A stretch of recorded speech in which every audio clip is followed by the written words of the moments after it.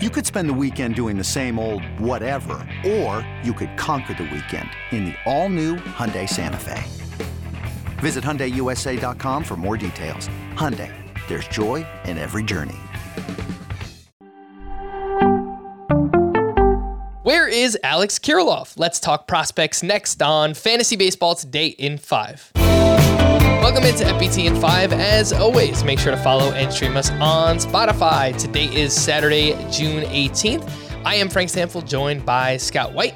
5 prospects on the verge of getting the call. Oneil Cruz with the Pirates, Alex Kirilloff with the Twins, Riley Green with the Tigers, Vinny Pasquantino with the Royals, and Miguel Vargas with the Dodgers. Scott, we know Alex Kirilloff is crushing it right now, so he's been in the news, as has Oneil Cruz. There was some talk about Super 2 deadlines, and he could be up within the next week. What do you think about those two? Yeah, I think, first of all, the Super 2 thing, we don't have an exact date. We won't know the date until years from now. So it's just kind of a guess based on, the past, what exactly the cutoff's going to be for that. But it is normally near the end of June, and we're coming up on that now. So I think it's more likely than not Oneil Cruz is up by the end of the month. He has been much better after a miserable start at AAA. There was no way the Pirates could call him up when he was hitting under 200, but he's looked more like how he should have looked all along over the past month or so. And top of the scale, exit velocity, could be a massive power speed threat if he makes enough contact. So I think if he got dropped in your league after the early season hype, it might be time to add Oneil Cruz again.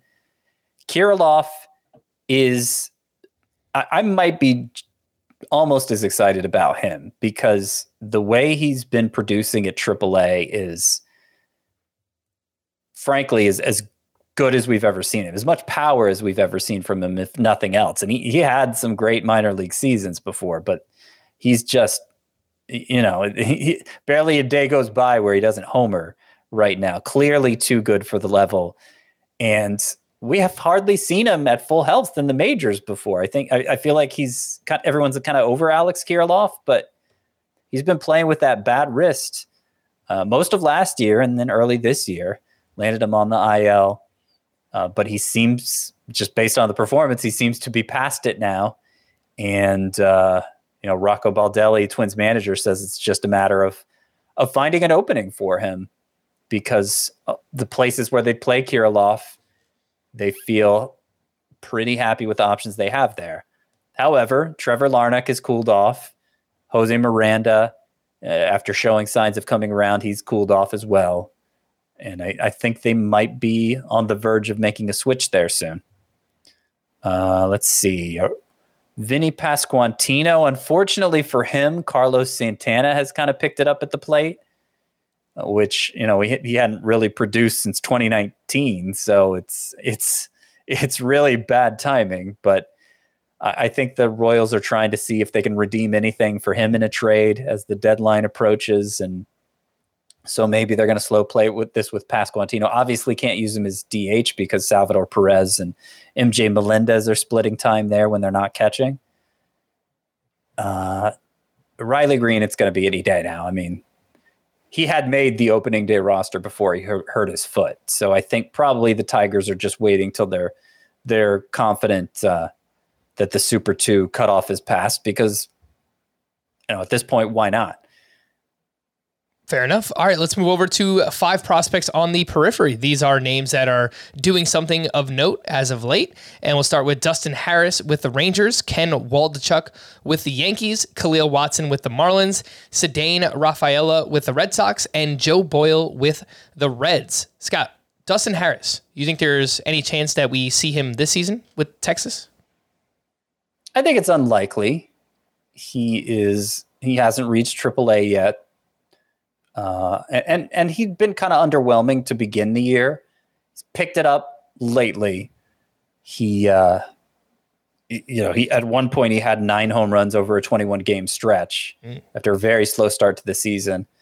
But I should point out his start to last season was even slower. He had 1 home run on June 24th last year and then ended up having some of the best numbers of any minor league hitter. So it seems like somebody who may heat up with with the weather and impacts the ball well, is elevating even better than last year. That was the key to his breakthrough last year, and he's done an even better job of it this year. He's eligible at first base in fantasy, but he's been playing mostly outfield in the minors this year, so that helps. Dustin Harris, his fantasy prospects. Ken Waldichuk's numbers are ridiculous at AAA, the strikeout rate, ERA, whip, everything. He's an unusual pitcher. He's one of those who thrives more on deception than pure stuff. So it's kind of a gimmicky thing. The slider does have a lot of sweeping action, and I don't want to undersell him. I mean, people used to say that about Joe Ryan, and obviously if you bought into Joe Ryan, you're happy with that right now. So it's a good idea to make an investment in Ken Waldichuk, who's probably highly available in a lot of fantasy leagues, but he doesn't earn particularly high marks in a traditional prospect sense.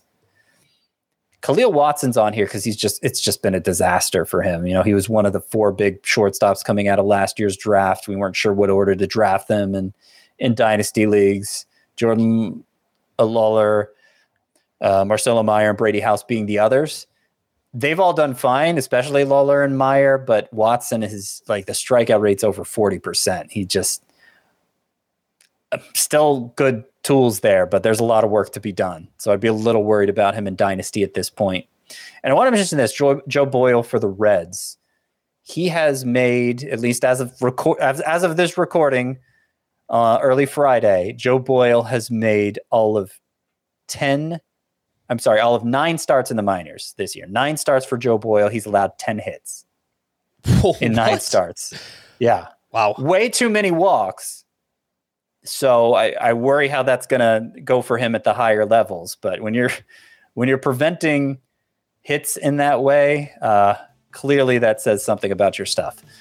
All right, the name there again, Joe Boyle with the Reds. For more extensive fantasy baseball coverage, listen to the Fantasy Baseball Today podcast on Spotify, Apple Podcasts, Stitcher, your smart speakers, or anywhere else podcasts are found. And thanks for listening to Fantasy Baseball Today in 5. We'll be back again on Monday morning. Bye-bye. Hey, Rob Bradford here. You guys know I'm always up for a good MVP story, and one of the best stories is Wasabi Technology. Wasabi is the world's hottest cloud storage company, and it's become the go-to provider for professional and collegiate sports teams, including 20 Major League Baseball teams like the Red Sox and NHL teams like the Bruins and Vancouver Canucks. Even the Liverpool Football Club is getting in on the Wasabi action. So, why is Wasabi the MVP? Well, Wasabi was purpose-built to free businesses from skyrocketing storage costs and unpredictable transaction fees that the Amazons of the world are charging. In fact, Wasabi is up to 80% less than those hyperscalers and doesn't charge a cent for businesses to access their data. From Wasabi's AI-enabled intelligent media storage, Wasabi Air, to the industry's only cloud storage service with triple protection against cyber criminals, data deletion, and ransomware, Wasabi's taken the lead in driving innovation in data storage and helping sports teams to unleash the power of their data. Wasabi, another Boston-based championship team.